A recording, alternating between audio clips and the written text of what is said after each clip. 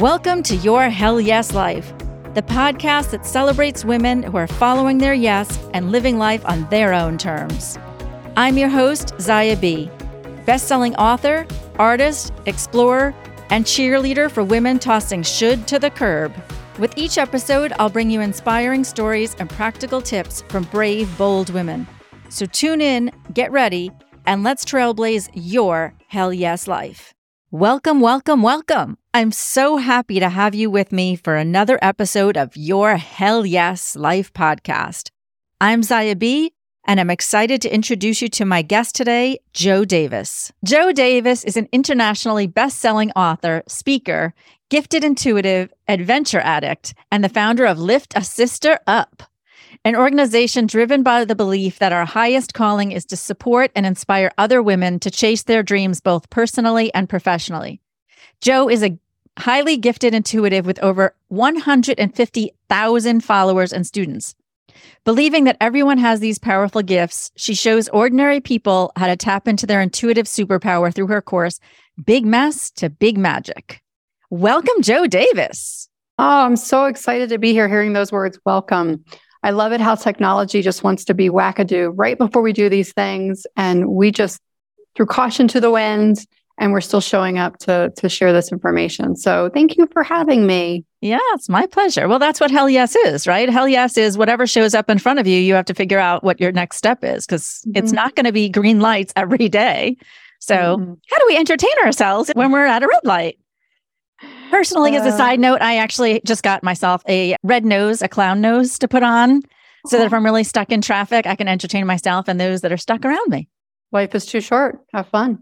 Yeah. And actually, I wasn't even thinking of going here, but since I brought up play, Jo and I actually just recently met because we co-authored with 60 or so other amazing creatives a book called The Creative Life Book. Immediately, it became an international bestseller. And it has just taken off. It is not a book about creativity just for artists. It's actually more like a personal development book and helping everybody tap into their creativity because it is a superpower that we all have. Everything that exists in your life, you've created for the most part. And interestingly, we were all invited into this experience and just told, share your best tip for creativity for everybody. And if you look at my write-up and Jo's, they're actually quite similar with a big focus on play. So, Jo, can you tell us about creativity and what role it's played for you in your Hell Yes life? That's a great question. So for me, creativity has been extraordinarily healing. Me allowing myself the time and the opportunity to spend time in a creative space. I went through years ago, I had adrenal fatigue, and it really kind of brought my world to a stop, and it forced me to step away from, my corporate ideas. It forced me to step away from, trying to keep up with what other people were doing and accept every invitation, every party or every event because I physically wasn't able to. I was exhausted.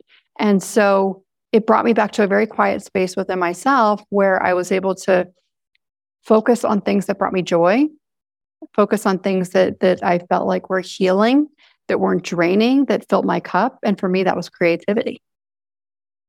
That's beautiful. Thank you. Well, not that you were ill. I'm sorry that you were not well. It seems like you're fine now. I know that you're full of energy. Awesome.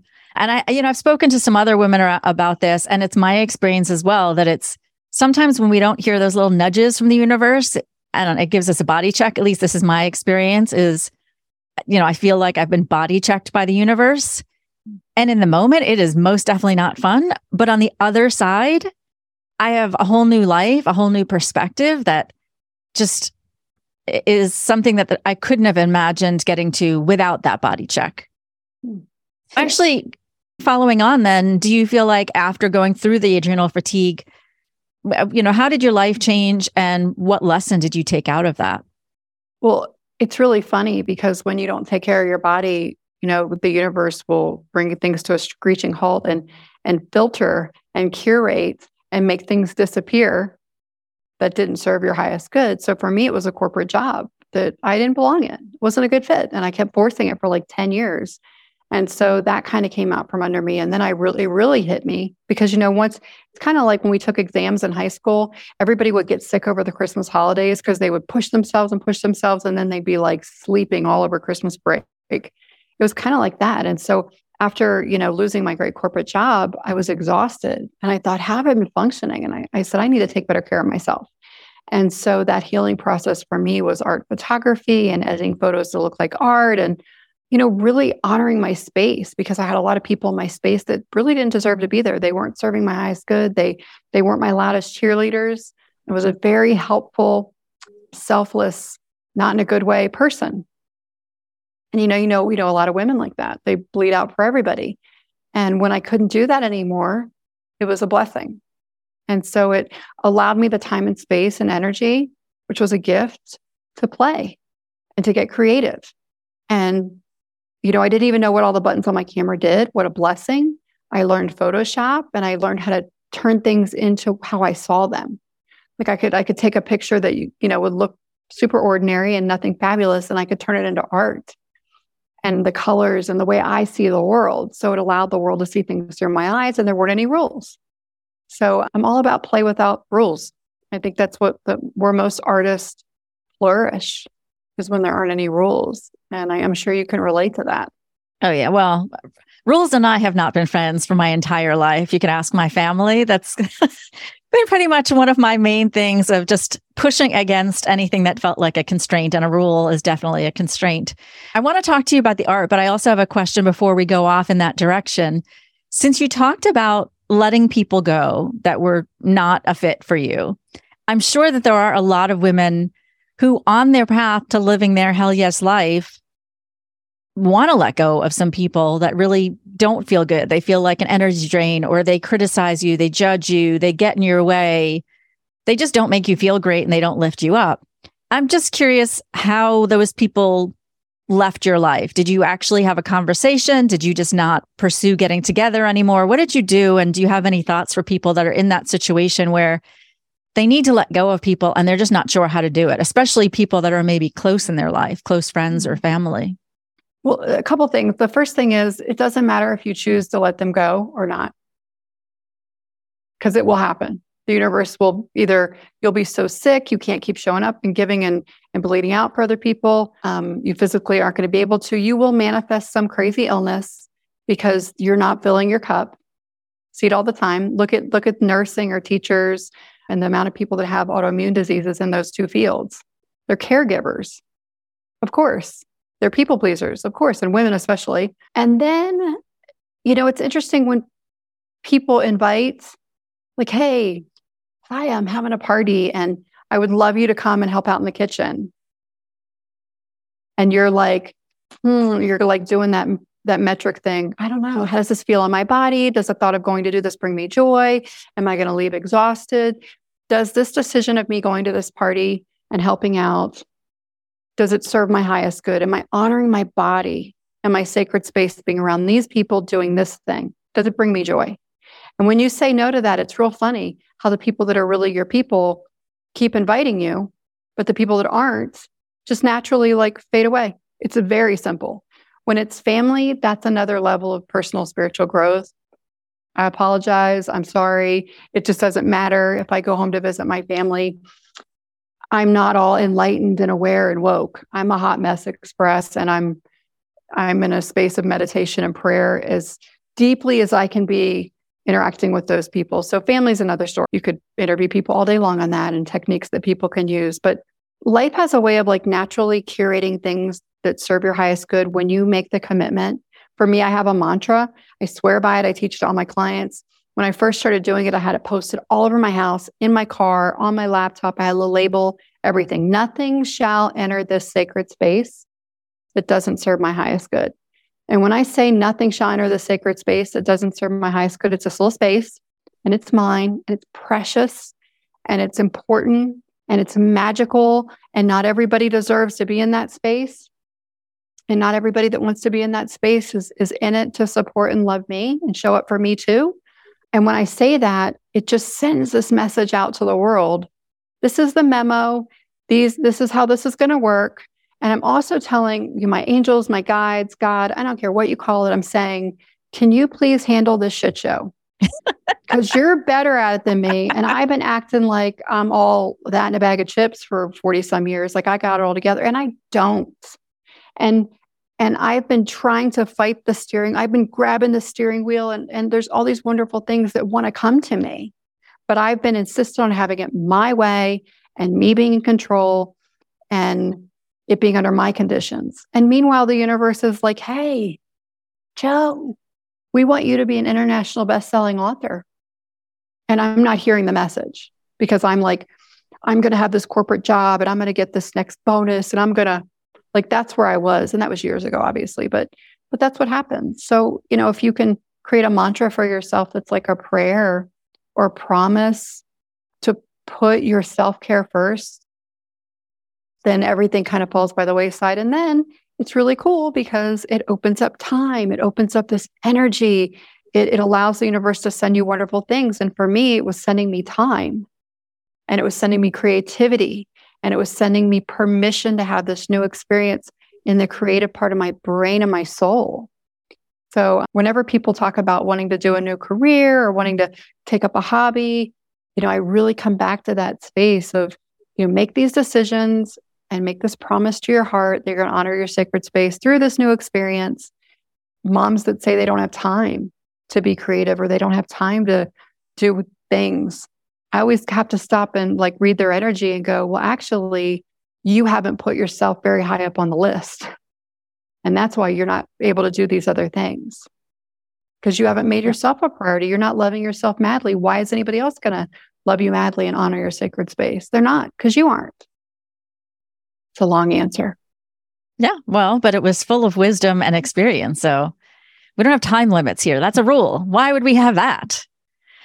On the family thing, I will just add something in here that it's also not necessarily just getting rid of people, but it's situations. So I adore my family and I love spending time with them. I don't like large gatherings. I tend to get overwhelmed with loud noise, with too much craziness.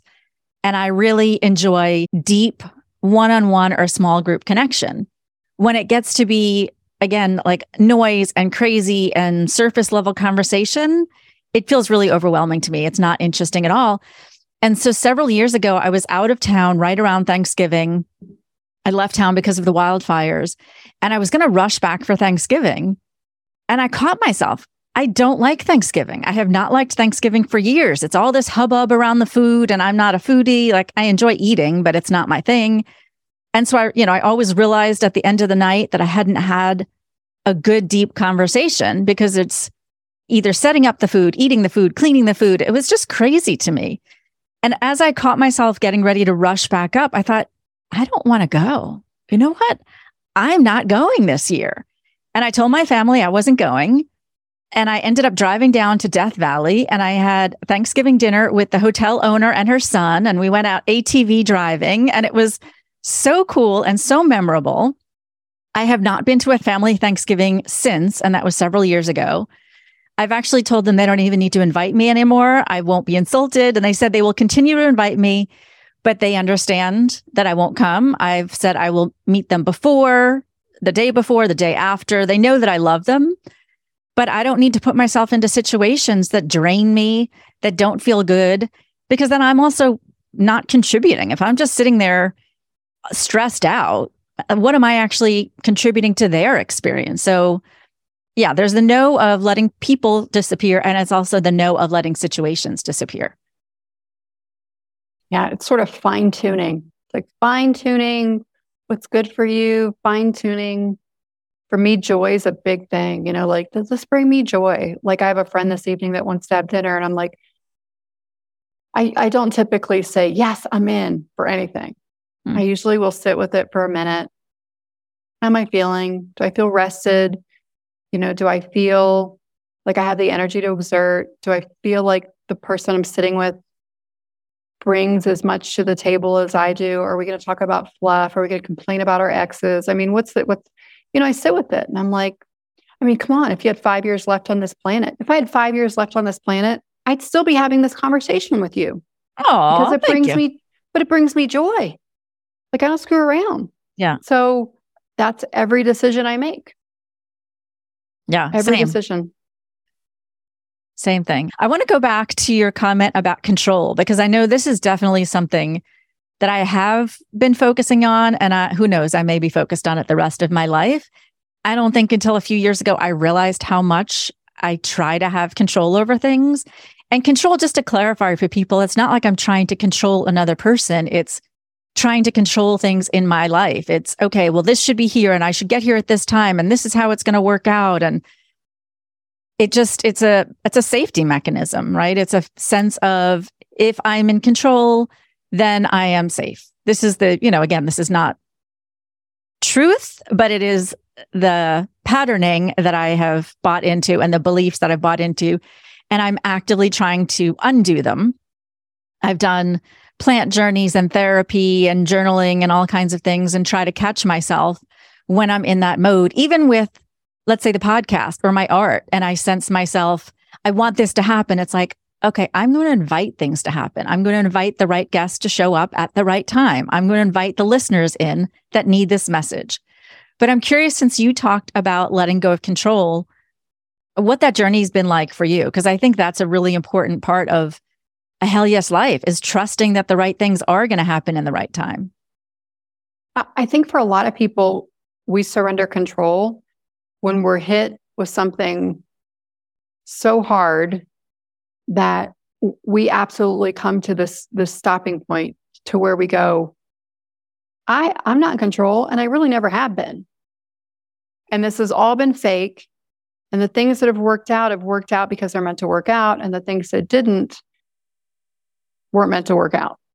So it's this illusion, like we think we've been in control this whole time. And I mean, then when you start to sit in that space of like, I surrender, just going to go with the flow and make decisions based on joy.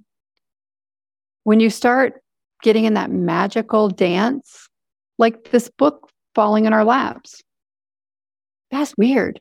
And then I get on the book and I'm looking, and there are people on there I deeply admire. And I've been like girlfriend stalking, like sending them notes like, I love your work, blah, blah, blah. I'm like, oh my God, we'd be great friends. You know what I mean? Like, I just admire them and respect them as women. And then they're in the book and I'm like, I know you. What is happening? That's just one example. There's way bigger, cooler things than that I've experienced. But once we crack open that window and we let in that fresh air of, okay, I'm just going to go with the flow. Usually that happens after something hard, where we really recognize we were never in control to begin with. People can practice it and, you can get there, but I'll tell you, you're going to get there quick if your spouse has a stroke. You're going to get there quick if one of your kids is violently ill. You're going to get there quick if you lose your corporate job and you have 2-3 months of salary saved and you're like, I'm going to end up living in the van down by the river. You know what I mean? You shift quickly through those events. But yeah, that surrender control thing is definitely a faith factor. Like, that's a faith factor. Like, something else is going on. Surely there's something bigger than me. I mean, I don't care what people call it. I have clients that are every religion under the sun around the world. They all call it something different, but it all comes to that space of love and resilience. And I definitely believe that comes from something else. And our space of being open to that something else and going, I don't know, I feel like, maybe something else has got my back, because I'm watching all these magical things kind of unfold and I couldn't have manifested that. Something else is going on. But usually the fastest way to get there is something really awful, which unfortunately, as women in a trauma response, which is what control is, because we've been through trauma. And so now we're going to be so prepared, Zaya, that no matter what happens, we're going to be ready before that other shoe drops. And we're just sitting there waiting. I mean, that's adrenal fatigue. That's a lot of illnesses. So it just cracks me up because, you watch it unfold. And you've had friends that are so uptight, they're helicopter moms, they're so intense. They've got a plan and it needs to look this way. And you just sit there and you go, here it comes. Wait. Yeah. I mean, I've had it myself. Again, I've had a few, as I said, body checks by the universe. To me, though, it's still a journey, right? I mean, I had it in the moment. Like years ago, I had a business that was failing and I didn't want to go back to the corporate world. And I knew that financially I was going to end up going back to the corporate world. And I ended up the stress, I got Bell's palsy. So half my face was paralyzed. The day before that happened, I broke my toe. It turned out so badly that it basically smashed and I was in a boot up to my knee. It was a serious body check, metaphorical body check where I learned to surrender. I learned to ask for help, all those things. I will say though, that once I healed, I still have the lesson, but the pattern isn't totally gone. I still will need to catch myself. So I also want to put that out there for people that, yes, some people are blessed with, they get the lesson and whoop, it's just different. And then there are those of us that we get the lesson and we just keep showing up differently. And over time, if we show up differently, we're not getting into control and we see that things continue to work out when we do surrender. It's easier, right? If you keep that wave, you get all aware and then you go back to old habits and you get aware. But I just want to put it out there for people to realize that, if you've had an aha and you realize that you're back in an old pattern, there's nothing wrong with you. I mean, we've had these patterns for years and years. They can take a while to undo, especially these ones, as you said, trauma responses or survival patterns. If my body, my nervous system thinks that this is what is needed to keep me alive, it's going to take some effort to undo that, right? And so I'm just going to have to consciously keep showing up. I love that you said that, and I'm hearing that. I'm taking that in, and I'm grateful that you're saying this because I really feel that in my heart. It's a really good point. Thank you. So on a more fun note, since we are talking about Hell Yes Life, I know you have done some crazy Hell Yes things. Can you tell us a little bit about the skydiving? So yeah, I actually, after having kids, I really lost myself and I didn't feel alive. I felt like I was someone's mom, someone's wife, an employee.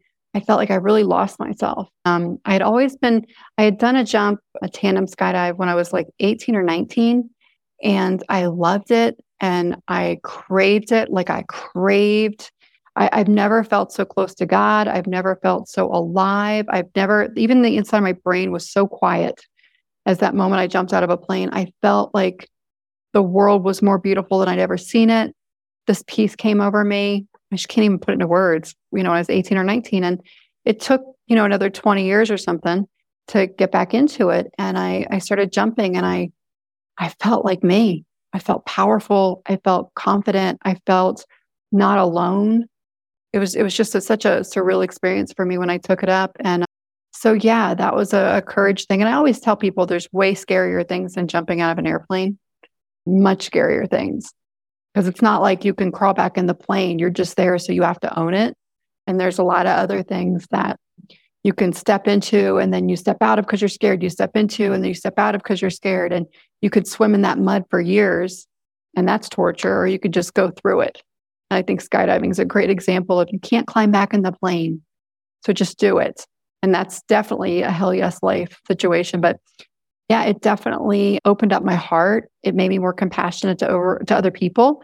Typically, when people would come to the drop zone, they were from all walks of life, people in different fields, people from different parts of the world, people I would have never met. So it opened my heart more. But as far as a Hell Yes Life, I mean, it's funny too with skydiving, because the reason I kept skydiving was because it was always a little scary. And I thought if I kept doing it, I wouldn't be scared anymore. And I have very few skydives where I was like, I'm ready. I'm not scared. I mean, like this many. For those of you listening, she's holding up 5 fingers.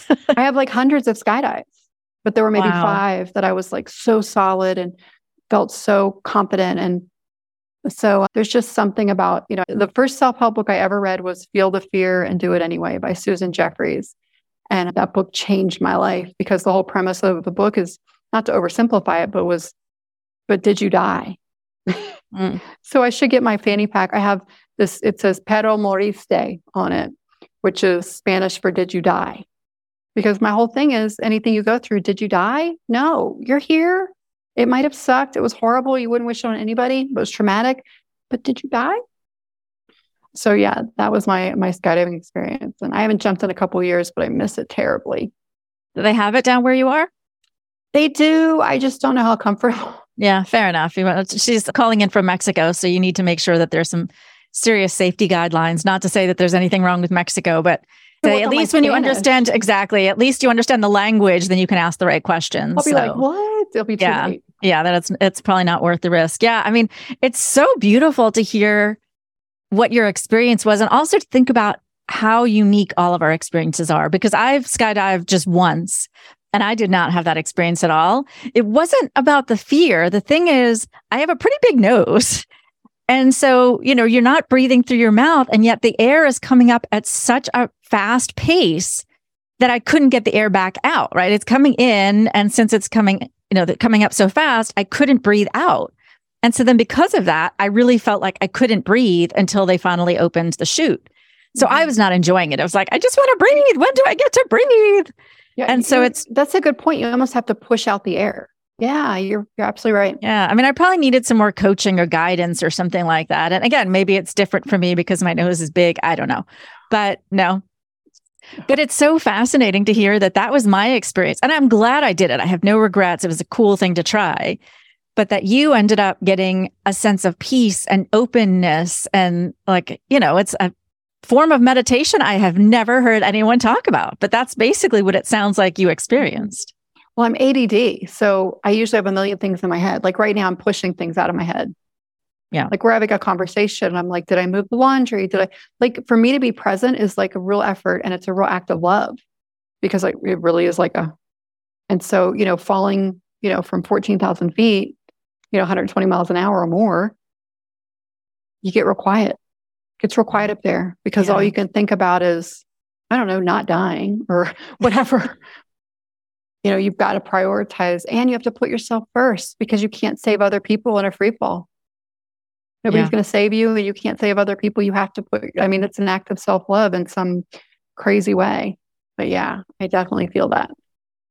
Yeah, that's beautiful. I haven't been diagnosed, but I think I have ADHD. It's focus is a really big challenge for me. And so thank you for focusing on us, and also just talking about the fact that we are all different, and we have different struggles, and we're not aware of what someone else is. And just focusing on a conversation or focusing on a task is challenging. I have so many classes that I sign up for because I'm fascinated, and then I don't get to them because I'm focused on the next thing. And then it's a sense of overwhelm, and it is what it is. We can just kind of give ourselves a hug almost and accept, well, that's me again, right? We can obviously keep changing things, but there's also part of, I am who I am. I'm going to love myself where I am, and we'll see what tomorrow brings, and not try to be different from I need to be improving, right? Be different in I don't enjoy showing up this way and I want to do something different. Fine.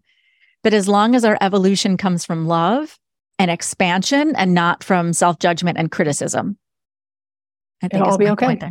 It'll all be okay. It always works out. Yeah, exactly. And the people that are supposed to be at your party will be at your party. And the ones that aren't, won't. Yeah. Well, now I want to throw a party for when you get back to town and have you over. We need some time in person, or maybe I have to come down to Mexico. I haven't traveled yet this year. You just come visit. It's a beautiful, beautiful part of the country. Yeah. I've heard amazing things about it. You're calling from San Miguel de Allende. Mm-hmm. Can you tell us a little bit about your organization, the Lift a Sister Up? So what's interesting about this organization actually started after I lost my great 6-figure corporate job. And I thought all the people I worked with were my friends. I thought that the girl that she was in a domestic situation. She moved out into a one-room, little tiny apartment. And, within a week and a half, I had found a bed for her and a dresser for her. And I was like, Joe to the rescue. Like people that I had thought I had loved on, that were actually my friends, and they weren't. They were just putting up with me as their boss. There was the boss thing. And so when I lost my job and they all sort of disappeared, I was like, oh my gosh, I invested in all these people. I thought they were my people. And what a blessing for that empty lull, that empty space for me to sit with myself and examine. Because if when I got real honest with myself, I realized that the reason why all those people vanished was because they weren't real relationships, because I wasn't being real. I was loving on them and showing up for them and doing all this stuff because I could hear my mom's voice in my head going, give people the shirt off your back, kindness to get into heaven. I mean, like crazy, twisted stuff that, we're told as a kid to keep us in check and make us manageable. And what I learned from that, and it's funny, my first book that I co-authored, I was a contributing author for, is Living Kindly. And all the profits go to a Random Act of Kindness nonprofit organization, which I love. But my chapter was called Kindness is Badass, because I learned through that experience that kindness isn't always warm and fuzzy and sweet. Doesn't taste like honey. Kindness can be sharp and direct and honest. And you can do it gently. But when you show up in kindness, you don't care who's watching. You don't care if it's reciprocated from that person. You can do something amazing for another human and just wash your hands and walk away and hand it over to the universe and say, maybe that'll come back to me, maybe it won't. But the first thing is, I did it because it brought me joy, period. And I would do it again every time because it filled my heart and I enjoyed it and I had the energy and I had the money and I had the time, whatever it is for you. So when I lost the 6-figure job and all these people disappeared, I had this like epiphany. I kind of had some shitty people in my life because I was kind of being shitty to myself. I wasn't loving myself madly. I wasn't showing up at events or things or for other people because it brought me joy and it was kind to myself. I was showing up for the wrong reasons. I was expecting something in return. I was trying to prove I'm a good person. And I'll tell you, the minute you decide, I don't care if anyone thinks I'm a good mom, I don't give a crap if anyone thinks I'm a good person, you instantly become a better person. Because now you're like, I don't care. I'm just going to be this loving, kind human and try to do the right thing from a space of integrity. And I expect nothing in return. And so I love that expression. And it's like, you do you, boo. And I tell my clients, I'm like, you do you, boo. So when I had no friends and I was all alone, I'm sitting in my house and I'm like a couple months from having, to move into a van down by the river or be a homeless person with my kids, I said, I've got to be this person first. I have to be kind to me first. I have to do what brings me joy. I have to be the kind of woman in my life for myself that I want in other friendships of other women in my girl tribe. And it was amazing. So I created Lift the Sister Up and all these like amazing people that were like high vibe, energy, frequency, raw, real gritty, beautiful souls started showing up in my life. And I wouldn't change a thing. It was horrifically painful. I can remember crying and be like, I have like no friends. And then I was like, oh yeah, because I'm not being a friend to myself first. I'm not eating good. I'm not sleeping right. And I don't have boundaries with people. Like I had to keep reminding myself in that process. But that's how that organization started. And, now I dedicate like a chunk of my day, pretty much Monday through Friday, to doing nothing but supporting and encouraging other women. And in doing that, the most magical, crazy things have happened. It's almost like, it's like volunteering, but your reciprocity, but it feels good. So it doesn't feel like work. And then I connect with people like you. And then I connect with people like all these phenomenal, just sweethearts that are really out in the world trying to do good because it brings them joy and because it feels like the right thing to do. Yeah, I love that. I love the idea of once you let go of trying to be a certain way, trying to be good, trying to be kind, and you just are, and you let your freak flag fly and you show up weird, show up crazy, show up mad, show up however you are, that all of a sudden it does become easier because then people can lean in and say, oh yeah, I was pissed off at that too, or I was crazy, or yeah, I'm tired, my hair is sticking up, whatever it is. We've all had moments like whatever somebody else is going through. Not exactly, right? We all haven't experienced the same traumas, the same successes, but the underlying humanity of it, of having a challenge, having a success, having a bad day, having a happy day. We've had all of it. And when you show up as that, as just, here's who I am today, then it's just much easier for somebody to lean in and connect. And it thins the herd very quickly. Yeah. Because other people that aren't uncomfortable in their hot mess, they're like, ooh, because they got to be perfect. And, they're all put together. And yeah, they don't do well when we show up really raw and authentic because it's a mirror and they don't like that. What is it? Your bright light chases away and irritates other people's demons. Good. I'm not for everybody. And that's okay. That's all right. Yeah. They're missing out, but I've never heard that. That's an interesting idea. So what are some of the ways that, you say that like Monday to Friday, you're showing up for this organization and you're helping women? What are some of the things that you're doing within the organization? So I keep it really simple. And anyone can do this, and I highly recommend it. It will absolutely change your life. Monday through Friday, not usually, I'm pretty consistent. But I've been doing this for years now, like 6 years or so, maybe longer. I don't even know. I spend about an hour a day. So some people watch TV. Everybody has an hour a day. They say they don't, but they do. About an hour a day, either sending love notes to people or messaging them on Facebook, or like I'm an intuitive, so someone's face will pop in my head and I don't know why. I don't need to know the details, but I'll send them a love note and just be like, you're on my heart today. Your face popped into my head. I'm sending you encouragement. I don't know what's going on with you, but I just want to remind you, this is who you are and this is what you've accomplished, like whatever it is. Or, if I see someone's post on social media and I'm not bleeding out for anybody, I'm having fun with it and just rolling with it, but I will just show up, just like little love bombs, not in a toxic way, but in a playful way. And then also women that are starting new businesses. I'm really big about tagging people. I'm really big about referring people. I always joke that on my gravestone someday, it'll say Joe Davis, the connector. And she brought snacks because I always bring snacks. Yeah, I'm always like, I got snacks. What you need? Like I'm pulling it out like the guy with the trench coat and the watches. I have snacks. But I like connecting people who need a thing, and I know someone that has a thing, or I'm big on referrals. If I work with a client and I'm like, hey, I'm going to get you ready because I'd love to see you work with this coach next. Or I'd love to see you, like we're talking about this next book, I would love to see you be a part of this book. So, we have people that, they don't know how amazing they are. And they're like, well, I don't know if I'm that good a writer. And I'm like, I think they're amazing, but they don't know. And so sometimes I volunteer time editing and things like that. But just showing up for people. It feels good. And in doing that, I've had just some crazy, ridiculous, miraculous, serendipitous connections with other people. And I wouldn't want to be anyone else. And I feel like you shift into that space of generosity without expectations.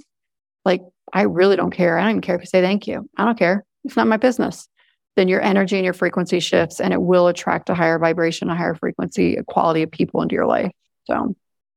Wow. My heart feels like warm, mushy, like caramel. So like really sweet, but yummy. That was such a beautiful message and idea to sit there and focus like that. Sunday nights used to be a time that I would focus on Kiva. I don't know if you know Kiva. It's microloans. And I would find women around the world and give small microloans. And it's a small thing, and it was only once a week.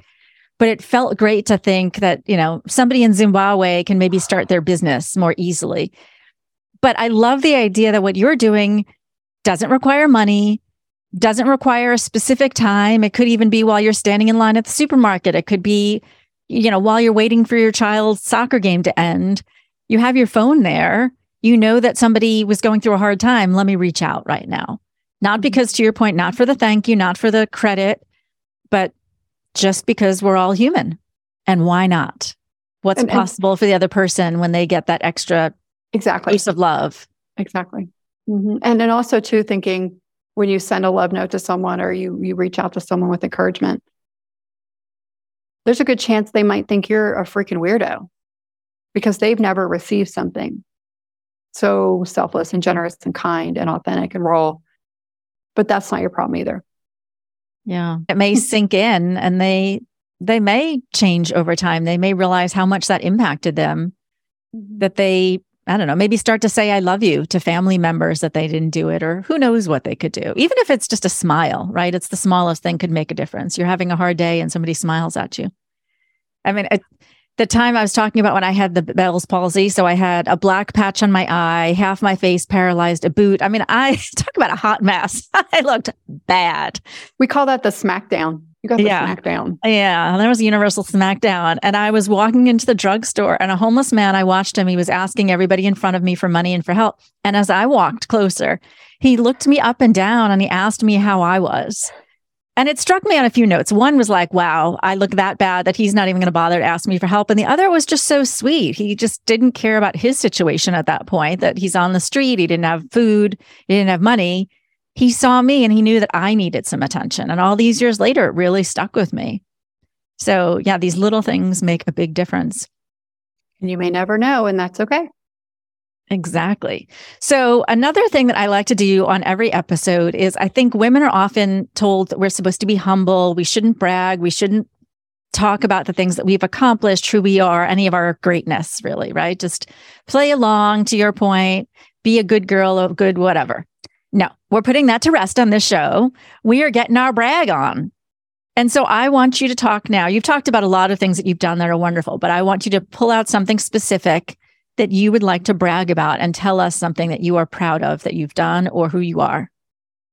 Oh, wow. So this is a biggie for moms. One of the things I'm most proud of is letting my kids be.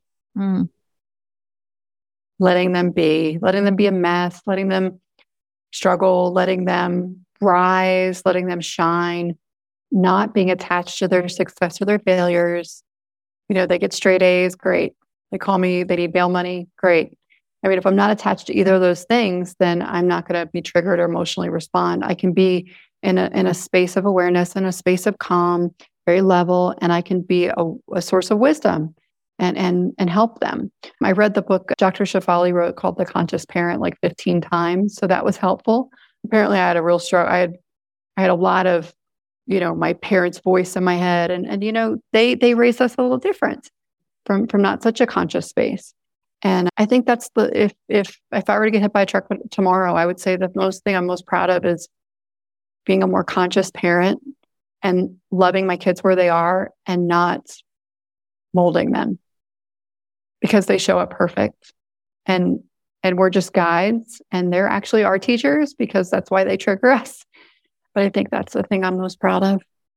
That's so wonderful. And I obviously don't know your kids, but I am sure it lands on them as such a gift. My dad actually has, I don't think ever told me what to do, even when I had a consulting business and he had a consulting business and I wanted him to tell me what to do. I would have to specifically say, what would you do in this situation? He has never tried to change me. And it's such a calming, spacious feeling to just know that I am who I am. And, I probably, again, contain myself in ways just based on, I want to be the good girl, back from what I did to myself as a kid. So I need to let those things go. But to know that he is not going to criticize. And I've done crazy things. I mean, I have tested them as parents for sure. As a child and as an adult, I don't follow the mainstream at all. I go travel to Africa by myself without a cell phone, things like that are extraordinarily stressful to parents. And he has never told me not to do it. He may ask me some questions. And so I'm sure that it has made a massive difference to your kids to know that they're allowed to just be. So thank you as a citizen on Earth here for letting loose two humans that are going to be healthy and able to contribute from that authentic place. Because it makes a difference. Yeah, 3 humans. I have a stepdaughter too. So, okay. So yeah, I mean, she kind of snuck in there at the tail end, but yeah, it's important. Really important. So we've talked a lot about different learnings, but I wonder if there's something you would want to summarize. If I say creating your hell yes life and continuing to create your hell yes life, what have you learned? What is the one thing that keeps you kind of continuing on or able to create your hell yes life? The courage to say yes, the courage to say no when we need to, but even in little baby steps, we give ourselves some credit. Like, you don't need to jump out of an airplane. It's kind of crazy. I mean, it's kind of crazy. You're jumping out of an airplane. It's kind of crazy. You don't need to move to Mexico where you don't speak any Spanish and learn Spanish. I think that the little baby steps are cumulative and they're just as important as the big one. Maybe more important because they add up. Exactly. Yeah. What a fantastic message that we all start somewhere.